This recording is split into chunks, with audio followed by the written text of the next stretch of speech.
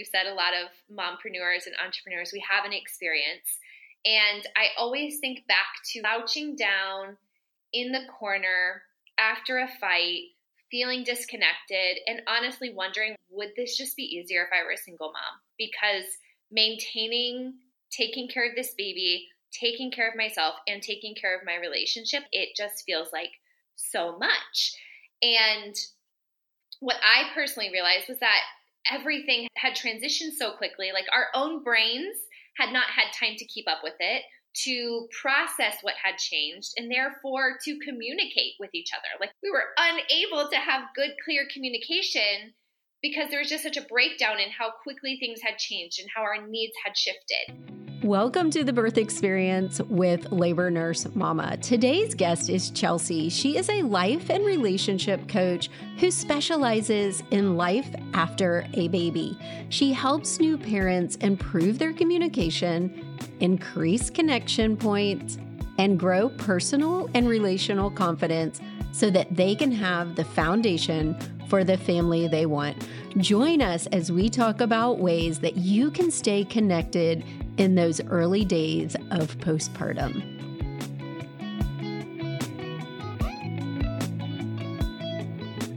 Chelsea, I am so excited to have you with us here today and to talk about relationships after baby. I think this is something that is crucial. So welcome to the Birth Experience, and thank you for coming today.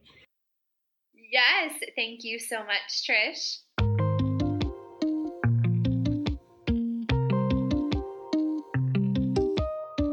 I am really excited to get started. However, I always ask all of my guests to tell me about their own birth experience. This is the Birth Experience with Labor Nurse Mama, and I find that most of my guests and my mompreneurs, my moms who are passionate about educating other mothers, usually their birth experience played a role in what they do now. So I wanted to hear about yours really quickly and how that plays a role in your life now. Yeah, I have two children. My oldest just turned 6, and I have one that will turn 4 this fall. And when we got pregnant with our first, we were living across the country and decided to come back to where our family was to have him, and uprooted our lives and our jobs, and everything was in limbo at that time. But I had not really had a lot of engagement in the birth world at that point. Now, I will say, I have to credit my mother, who, this story comes up often, but she literally recorded her vaginal births, and we would watch them on our birthdays. So we were very well acquainted. I love this so much. Way to go, Mom. Yeah, we were very acquainted. And I was in the room with her, actually, when she delivered both of my younger sisters. So I would have been 6 and 8 in the birthing room with her at that time. And again, there were no questions asked because we saw it all on video replay on our birthdays. I have one sister who doesn't have any kids, and she might say, that is why I don't have children, and I never will. But you know what? I think that is how birth affects everyone, no matter where it is you see it for the first time. It either draws you in and you think it's amazing and beautiful and you can't wait to do it, or you're like, hell no. Yeah, so that was probably my earliest birth seed planted. And then right before I got married, I actually lived with a family during the process of them having a child. So I got to see the pregnancy process with them. I was their roommate and was there when I wasn't there for the home birth, but she had a home birth, and some of the women in that community, so they were about 6 or 7 years, I would say, ahead of me in my life journey. So that planted that seed for me, where I, for the first time, even saw that there was an alternative birthing option. So I actually did opt for a home birth for my first child, and that was a very overall positive experience.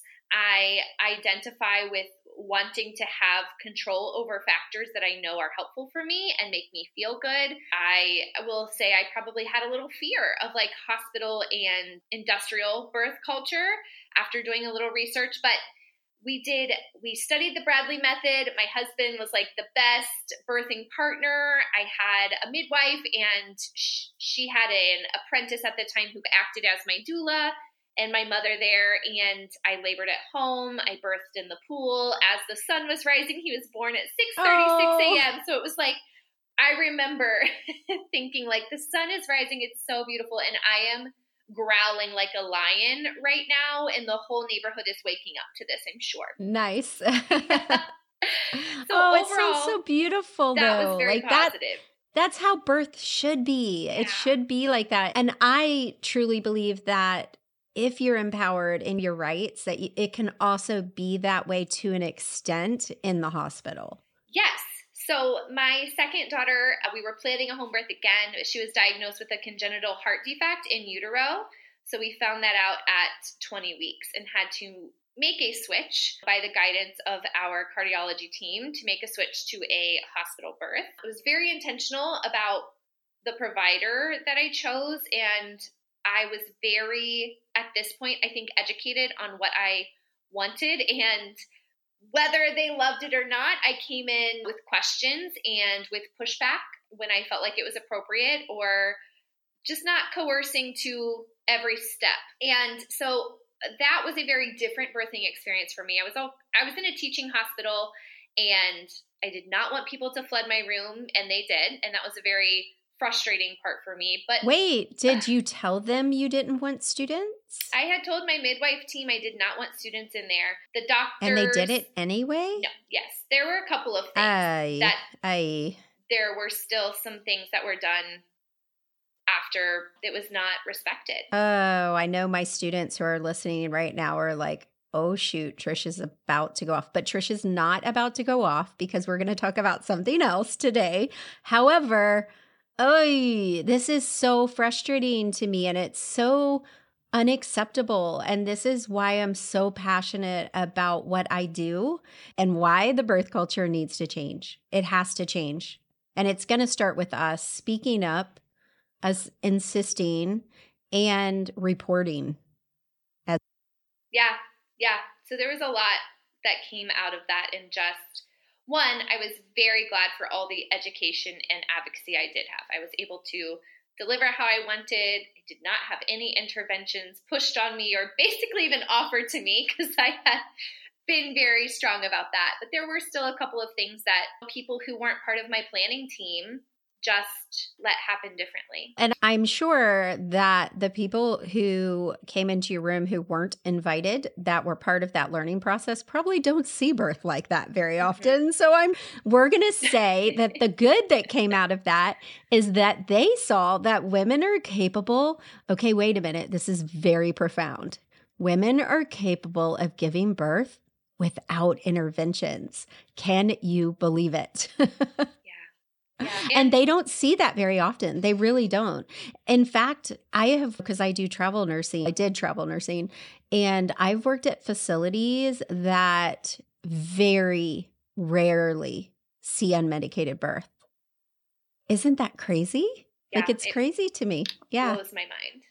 Anyway, so today so tell me briefly, do you feel like your own birth experiences, do you feel like it sounds to me like you were raised in a very birth friendly, and because I was too, that birth is just a natural process, breastfeeding, taking your baby with you where you go, they're a part of your life, like your life should not like drastically change in all ways. Birthing and babies was just a huge part of my upbringing, and it sounds like it was the same for you. And I feel like I want to meet your mom, because I feel like she was way ahead of the curve. Yeah, I don't think I've told her that. Now I need to.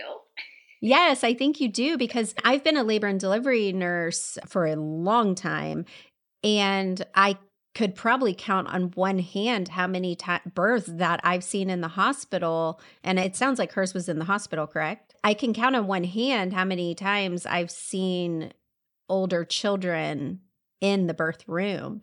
And that's how it used to be, you guys. That's how we learned about birth. That's how it became normal. And I really feel that to some extent, a child being able to see a birth where it's not chaos, it's not out of control, which 9 times out of 10, it's not unmedicated. And I'm talking about unmedicated intervention-free birth at this point.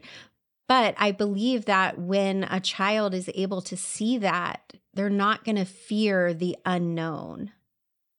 Because some people listening are probably, hell no. But I think your mom was way ahead of her time to do that. Yeah. So that's really awesome. Anyway, we could go off on that. And maybe we should have your mom on the podcast to talk about her birth experiences.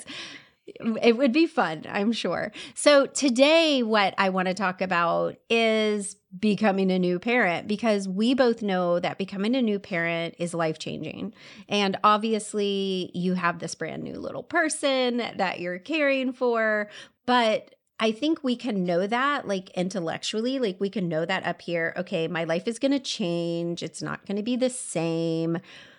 But today I want to talk about becoming a new parent, how that is life-changing, because I think that what I see with my students and my followers, and probably with myself, was that we know that intellectually, but really knowing it is and experiencing it is completely different, because your life will change and your relationship with your partner will change. So I wanted to talk to you today about ways that we can stay emotionally and mentally intimate in those intense, sleep-deprived early days of postpartum. And I loved when you suggested this topic, because I think it's something that a lot of new parents don't prepare for. I think we prepare for the birth, and we prepare for taking care of our perineum, and we prepare for taking care of our baby, but we forget about taking care of our relationship. So I'm so excited to get started. I'm just going to let you have a free-for-all and just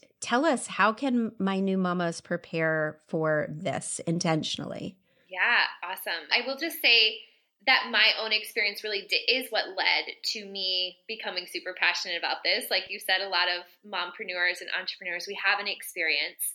And I always think back to slouching down in the corner after a fight, feeling disconnected, and honestly wondering, would this just be easier if I were a single mom? Because maintaining, taking care of this baby, taking care of myself, and taking care of my relationship, it just feels like so much. And what I personally realized was that everything had transitioned so quickly. Like our own brains had not had time to keep up with it, to process what had changed, and therefore to communicate with each other. Like we were unable to have good, clear communication because there was just such a breakdown in how quickly things had changed and how our needs had shifted. And so that really is the foundation for why this is so important to me. And I think there's two things to think about here. One, you probably have some listeners. We probably have some people who are in pregnancy right now.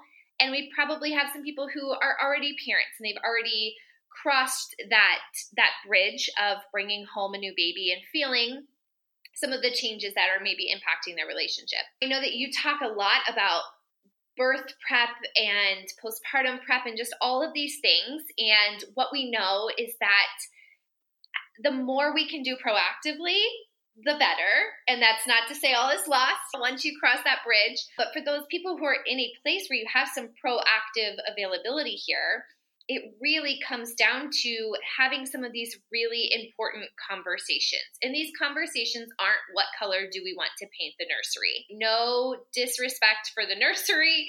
You can enjoy that.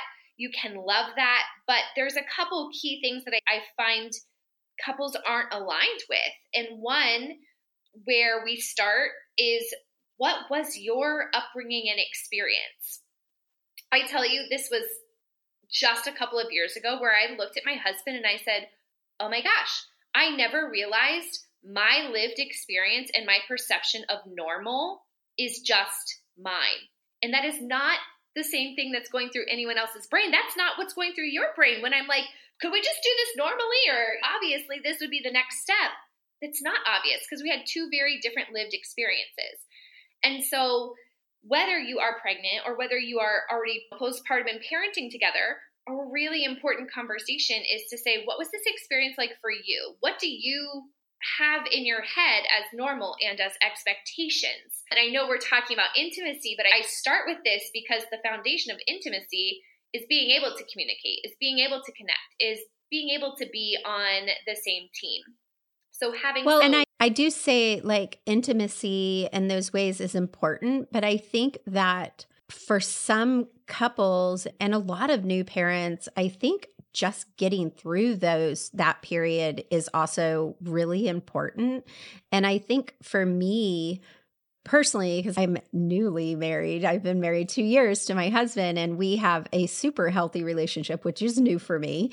And so I think just knowing that he's on my team and remembering that is so important. So I think that I feel like I haven't gone through postpartum with a supportive partner. So I also want to keep that in mind and I know because I meet with my students weekly. We have what we call a happy hour. And my girls yesterday we stayed on an extra hour just talking about life. And so they are near and dear to my heart. So I know their lives and I know not all of them have a supportive partner. So I think that would be something I would love for you to maybe bring into this conversation for the new moms who do not have a supportive partner as well. Yeah, so I think that even the ability to have any kind of intimate connection, and sometimes we think of intimacy as like just all these warm fuzzies and rainbows and flowers, but when I talk about this, and especially thinking about mental intimacy and emotional intimacy, a lot of this is just openness. It is connection with another human. It is being able to communicate and learn and grow together. And so a lot of this is that foundational piece. I find that sometimes partners specifically, and I think we're on a journey of changing this, but as much as women don't have a lot of information about their own bodies and their own changes and the things that are coming, and we have misconceptions like we mentioned earlier, yeah, it'll be a change. Okay, cool. When we have male partners specifically, they have even less most of the time, less information, less expectations that are realistic, and less to work with. And they're often less invited or less encouraged to show any kind of vulnerability or emotional openness. And so I think this is where we can have a really difficult time, and where we had mentioned survival mode, like some of those early weeks are just survival mode. Our intimacy might be defined as, I know I'm not alone. I know that there's another human showing up in this with me, which comes, in my opinion, from communication, from communicating more than ever. Like sometimes people will be like, are you serious? Do we really need to talk about all these things and communicate this often and this clearly? But my answer is yes. We have to be able to establish that teamwork before we can have any kind of deeper, vulnerable connection. I love that. And as you were talking, I was thinking about the fact that a lot of us were raised by parents and mothers in particularly who were taught to just suck it up and move on and not talk about what they were really going through. And I feel like for us as children of those parents, and talking again about male specific partners, they may not have been exposed to what their moms particularly went through or how their moms felt, more importantly, during those first days as a new parent. Because I know I had my oldest when I was a lot younger and then my youngest when I was older, and the drastic change of what we knew. And the really big change was being allowed to not be okay and to feel what you're feeling. So I think that when I'm listening to you talking about like the communication and the expectations and being able to tell your partner, I think that's really important to remember, is that they might not have any clue what you're going through unless you tell them. Yeah. And there's a couple conversation pieces I want to put in here as some really tangible things to work with. One thing, a pattern that I see a lot of couples get into is someone will share, and then male partner typically will want to fix it. And then moms, now I don't feel seen, now I don't feel validated, like you're just trying to fix it. And male partners like, isn't this what I can do? Isn't this what I have to offer? Is fixing this for you. So I often teach my parents to set up conversations intentionally. So this might be, hey, I don't want you to fix this. I just need to be heard right now. Or I don't think there's a solution for this. I just need you to hear how I'm feeling and to validate that and to recognize that. I think that's one way that I see a lot of couples break down the barriers and be able to be emotionally intimate and be emotionally connected is in just saying, some of this is new and hard, and how can we not fix each other, but validate and see and hear each other? Do you suggest a plan for how to communicate when you feel like the other partner isn't meeting your expectation during these new days of caring for a little person? Because that's one thing I hear a lot from my students is that there's two sides to that. They feel like their partner isn't helping enough. And then I'm like, have you asked? So I like to talk as much as possible about proactive communication versus reactive communication. And I say that with the disclaimer that sometimes you can't put something on the schedule and talk about it later and have this well thought through. Some things are just in the moment. But if we can increase the amount of communication that is proactive and reduce the reaction, emotionally driven, in the moment kind of communication, I also see this playing a huge impact. So I personally teach my clients to have a business meeting frequently. So this might be weekly, this might be 30 minutes in the morning. But the way I like to have people think about this is like, you have a project. Your home and your baby are a project.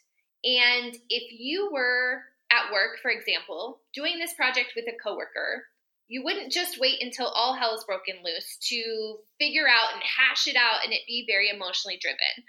Obviously, there are things you have to figure out on the fly. But what you're going to do is you're going to lay out the expectations. You're going to figure out where does each person's strengths lie and what can they take the lead on. You're going to establish what's our time frame? What do we have to work with here? And so I work my couples through doing something very similar as far as here are the things that need to be done. How can we lay out the expectations for who's taking care of? What do we do if something goes off the rails? How can we proactively communicate those needs? And the example you gave was perfect because I hear this a lot too, where a mom will be like, you know what, I just blew my fuse. He's not helping. He's not taking care of this. I feel like I'm doing everything. And that becomes usually a conversation that causes some dissonance between the two because someone's feeling like their needs are unmet. Partner's feeling attacked and probably turns defensive. We get defensive back, like this kind of ping pongs back and forth. But if we're able to say, okay, we're a team, here are the things that need to be done, how are we going to do this week? Then I find that to not only minimize resentment and that just disconnect, and you can understand what I'm saying, that like boiling inside of your soul. Do you, sorry, go ahead. And just lay the things out that you can. I always say, take care of what you can take care of ahead of time. Other things will pop up, yes, but if you can take care of this now, do it. Do you teach your clients during the prenatal period to deal with the obvious, like diapering and feeding and having visitors and things like that? Because I feel like one of the things that I see a lot with my students that is a struggle with their partner for the first time is who can come over now. So I think that can cause a lot of distance between the partners if they don't agree on those boundaries. Yes, totally. So I think you hit some really important things. And I would say that the visitor boundaries is probably the number one thing that I would say if you don't figure anything else out, this is what you want to figure out. And to make it like it's a digging down process, I think. I always use the word because with my clients. So let's start with because I'm afraid it's going to be a really vulnerable time. I don't want your dad to be sitting on the couch for 4 hours a day because when I'm vulnerable, I feel exposed and I don't feel confident. Like that goes into that because I want to have time to connect with the baby and not have a higher risk for postpartum depression because I'm not getting sleep because I'm hosting people. Let's figure out all of these parts of the puzzle. I find that helps both partners be on the same page instead of just, I don't want your family over. We've got to Yeah. get to the meat of what's happening here and what the possible benefit can be to establishing those boundaries. And this may not be a universal truth, but I tend to teach people, like, I'm going to be the communication person to my family, and you're going to be the communication person to your family, unless there's a big reason why that's not the best scenario. But I've always tasked my husband and I task the partners that I work with being that point keeper, or maybe gatekeeper is what I want to say,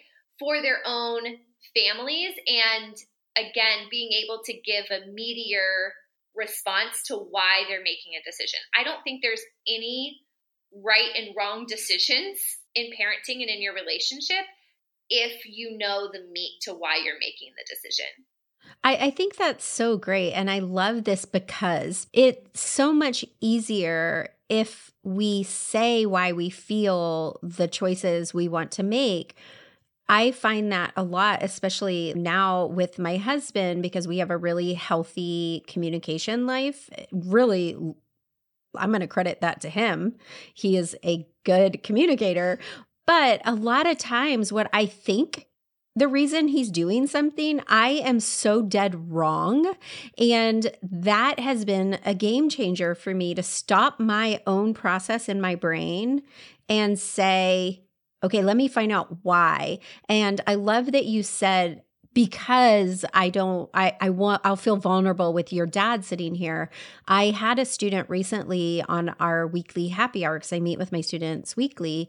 And they were talking about this ahead of time. And I was like, wow, you guys are on it. Good job. And she said that she was very comfortable with having her mom over during those first few weeks, but she was not comfortable with anyone else coming over because she didn't want to have her breast out, or she didn't want to have like pads and feel like she's in a diaper and just feel vulnerable.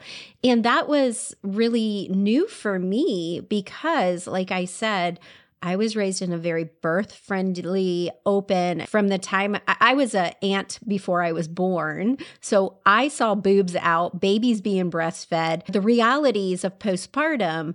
And so I was never uncomfortable with all of those things around other people. So I personally wasn't able to comprehend, wow. So I thought, wow, of course a partner might not be able to comprehend that. And my first thought was, he may be thinking that's against my family. This is because it's my family versus your family, when it's really not the case. Yes. Yeah. Yeah. And I will just say in here, in case anyone's experiencing this, I see this being a really big thing if people are coming from two different cultures. So that's why I really emphasize talking about what your upbringing, what your family unit, your cultural experience, how do you perceive pregnancy, birth, and postpartum based on that, so that you can be making decisions together, knowing that there might be different expectations. If your mother-in-law comes from a culture where you stay with the family for the first 6 weeks, then that's going to be a lot of proactive conversations for you way to find ahead of time. An arrangement. Yes. Yes. Like, way ahead of time. I've started talking to brand new married couples, and I'm like, if you think you're ever going to have kids, like, how about you just start talking about the cultural and familial implications? Yeah, exactly. And that doesn't hurt at all. And I think that, like you said initially, all of this plays into intimacy, because when you're not on the same page and you're harboring resentment or bitterness or miscommunication, it's very difficult to be intimate with your partner. And I don't, obviously at this part of postpartum, like, intimacy in a sexual way is not even on the radar. And it's okay if it's not, ladies, that's when you're ready. But intimacy is so much more. And I think knowing that I try to emphasize this to my mamas all the time, that this is your baby. You two made this baby. And whether you make the wrong choices or not, that's your deal.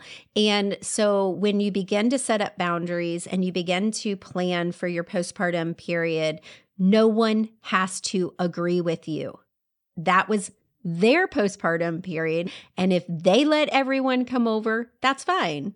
If you two choose for this, that's your choice. And I think remembering that, and you don't, because what I see with a lot of my students is that they're worried they're going to offend someone or worried they're going to make the wrong decision.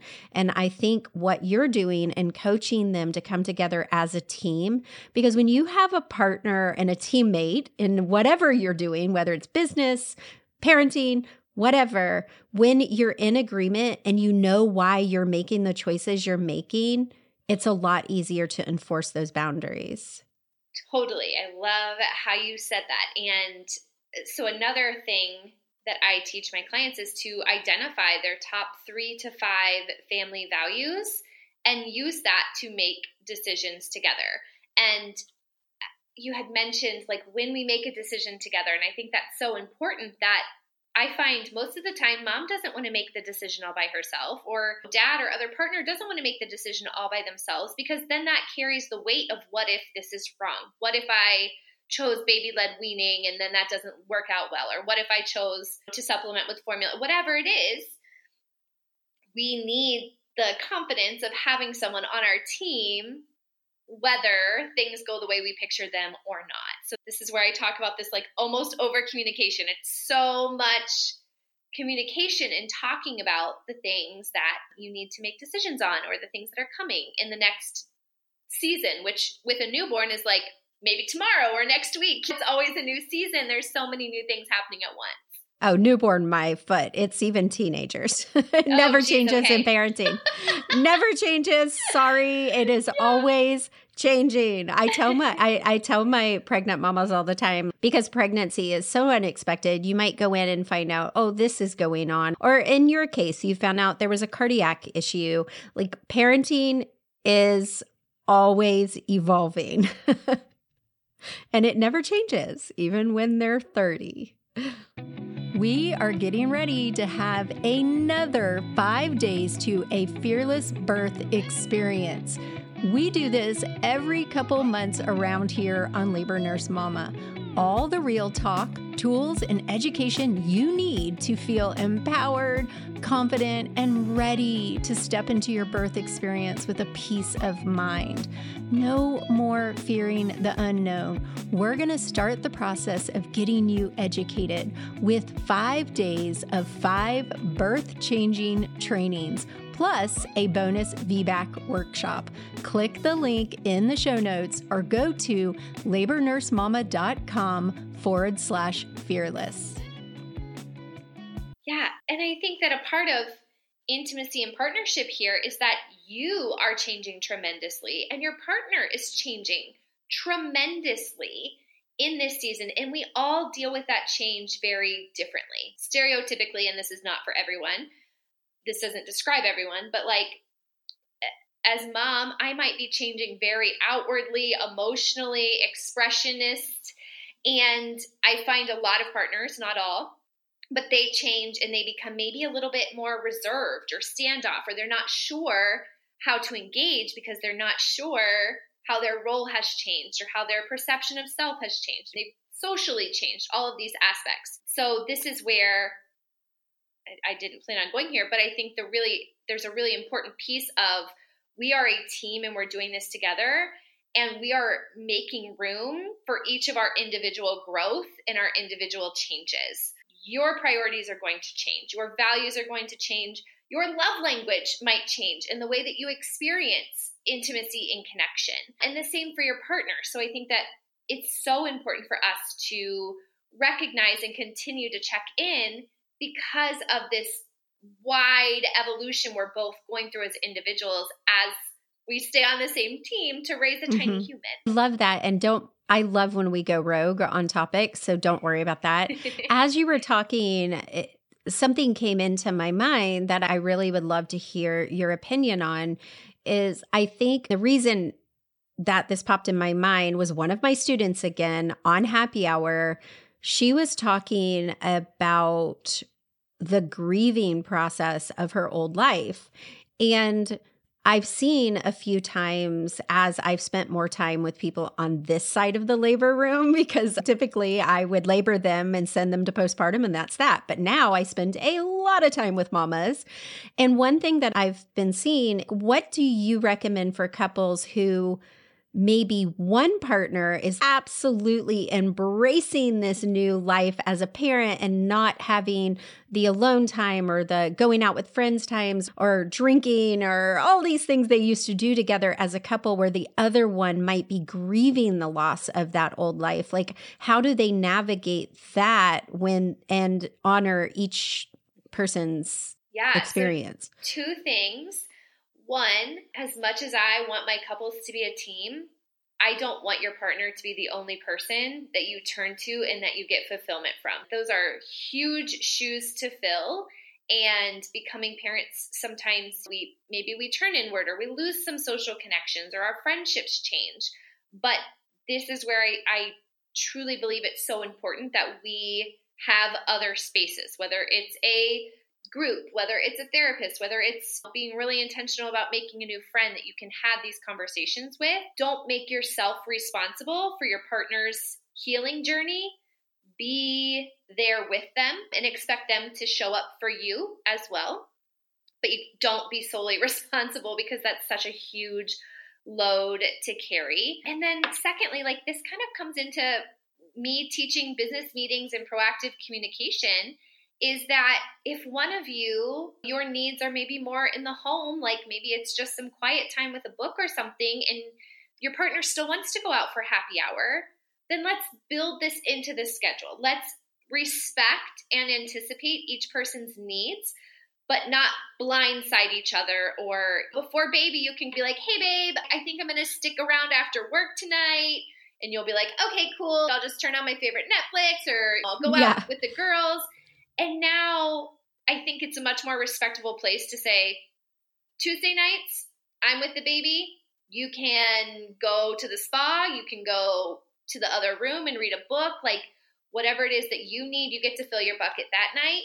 Thursday night, I won't expect you to be home after work. That's your night to go hang out, do your thing. If you want to be social or go golf or whatever, that's your time. And I know that we can't always really perfectly schedule that. I'm not trying to be realistic, but I think that most of the tension comes from feeling blindsided and feeling maybe like your needs aren't being respected, or somebody else's needs. It's this constant, like, who gets the free time and who gets to do filling their own bucket. You can, as the weeks go on and baby's needs change and supports change, the more that you can build in just a space, a bucket filling space for each of you, I find that both people are able to show up to the table as a better, happier, healthier person.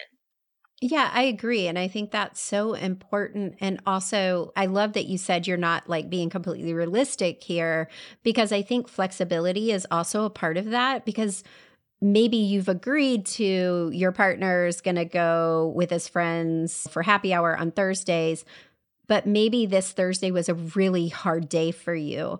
And so you also agree that you can say, push the panic button and say, I need help.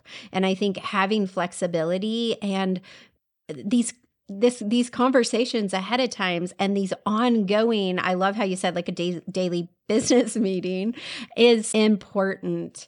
And I think another thing before we wrap up, one thing I wanted to ask your opinion about, because I was stalking your blog, which is, go ahead and share with everyone where they can find you real quick, and then I'll share what I was stalking.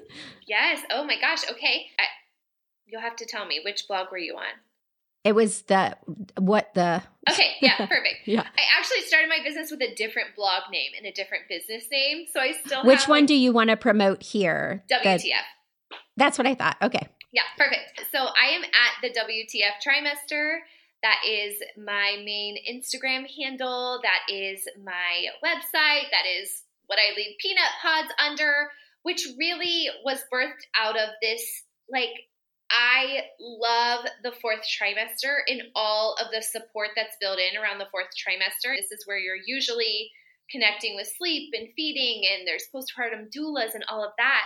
But for me personally, it was like the fog started to lift and I was like, where are my friends? Like, where's the food? Where's the resources? Where's the fun? Like, what the F is happening in my relationship and who am I? It felt like the fog lifted and all the supports were gone. And I was like a deer in headlights. Like, my life has changed. I don't even know who I am and who my partner is and how we do this thing together. So that's where I really started to hone in on 4 to 24 months after baby. That's where most of my clients lie, and my small groups focus on that because I think that it's such a cool time to rebuild yourself intentionally and get to know who you are and who you want to be as you lead as a woman and a partner and a mom throughout the rest of your life. Yeah, and I love that because it may not be who you thought you might want to be. I think that's the biggest change that I've seen for myself in motherhood is that who I thought I wanted to be it's a completely different beast now. But the one thing, so I was stalking your blog and looking at some of your podcasts, and one thing I saw that stuck out to me because I had a guest the very first week I started recording for the podcast, and she talked about accepting imperfect help. And I thought this was a good thing to end this partner relationship focused podcast is that one thing I never learned until I did that podcast was I was setting really unrealistic expectations for my partner and for my children when it came to helping me around the house or helping me with the new baby. So I love that you're nodding your head and you know exactly what I'm talking about because I think this is something really important that new moms need to be aware of. Yeah. And I say this I always talk about this is a gentle, firm hug and a little bit of shaking your shoulders at the end, which is, yes, if you want more help, you've got to let go of some of the control, right? Our partner needs to have their own experience of parenthood too. And we can figure out, like, this has to be done a certain way for safety, for wellness. Like, there are really important decisions to make around that. But 99% of the things that are going on, it doesn't actually matter how it's done. And it might irk us and we might not like how our partner does something, but if we want them to help, we have to accept them in their way of doing things and figure out, like, there's so much, it's such a lighter way to walk and live when you're able to say, okay, I don't have to control all of these things. These can be done a little bit differently. And that was birthed out of just me talking to partners because I sometimes work with couples together. So I'll meet with mom one week, dad the other week, and then meet with them together on the same topic. And something that just blew my mind was hearing, I want to help more, but I never do it right. Or she always tells me that I did this wrong or this wrong. I don't or shows me how to do it the right way. Yes. And I love that you said it's like giving her a nice hug and then shaking her at the end because I'm saying this with all love as well to all of my mamas listening. I wish that I had known this not only for my partner's sake, but for my children, because when it got to me teaching them at chores and doing things around the house, I really tend to lead to, oh, wait a minute, let's do this the right way. And there's a fine line between, like she said, with safety and wellness. And hopefully you and your partner have educated yourselves on these things together so you both know them. But when it comes to swaddling or it comes to holding, as long as the baby's being held safely or what have you, then it's okay. They're going to do it a different way. And I think that, again, goes right back to what you started this with and talking about the culture they were raised in, the family they were raised in, and maybe his or her, your partner, whether they're male or female, their mom carried their baby around this way. And just being okay with that will give you rest. Yes. It'll give you rest and it gives your partner the confidence to show up with you, which builds teamwork, which builds initiative, which builds intimacy. Like, they want to feel included and they want to have leadership and ownership and confidence as well. And that truly benefits everyone. And I think that I'm just sitting here thinking, when we try to control every aspect of the baby and how the baby's cared for and what is done, it tells our partner in silent ways, this is our baby. So then that leads into other difficulties that you can have. One thing that I remember always being so frustrated with was, why do I have to ask for someone to watch the baby? And I think when we care for the baby jointly and make decisions for the baby jointly and do it our own way in the things that don't matter, I think it gives us both ownership over the decisions made for that baby, like babysitting. So then your partner might say, hey, babe, I want to go out tonight. Can you watch the baby?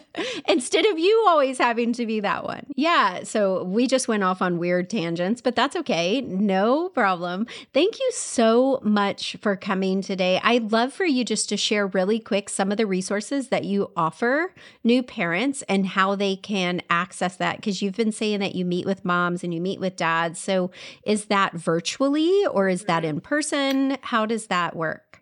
Yeah, so I offer virtual groups called Motherhood Uncovered, which is a small group of women in that 4 to 24 month age range, where we really are going thematically each week we talk about things like, this was your upbringing and this is what built your perception of motherhood. This is how maybe your love language and your emotional needs have changed. Here's how we communicate that with our partner. Like, we're really peeling back the layers and figuring out who we are at the core as moms in that space. And then I do also offer couples coaching where, like I mentioned, I will meet with partner 1, partner 2, and then meet with them together on the same topics. And I find this to almost be like that mediation where most of the time partners want to have that cohesiveness. They want to have respect. They want to have good communication, but they're coming from 2 different places, or they're talking with 2 different dialects that they've formed. So I really help them to get on the same page and use different strategies and insights to connect them and build that teamwork and figure out how to move forward from that. Those services are all online. And if you happen to have anyone in the Central Ohio area, we're buying a house right now that has a small event space. So hopefully early 2023, I'll get to start running some in-person groups too. Oh, I love that. What is in person? Do we even know what in person means anymore? Right? Do you mean actually in the same room? I know. It's been so long. I'm so glad to have you here. And I'll be sure to link to those resources in the show notes and on the blog. So thank you so much for coming today. Thank you, Trish. It's so good to hear all the good that you're putting out and just to spend time with you today. I hope you enjoyed this episode of The Birth Experience with Labor Nurse Mama. I had such an incredible time talking to Chelsea about ways that new parents can prepare for the changes of parenthood. Being prepared makes all the difference in the world. If you loved this episode, hit subscribe and please take a minute to write a review. We so appreciate it when you do. Have a fantastic week and we'll see you again next Friday. Bye for now.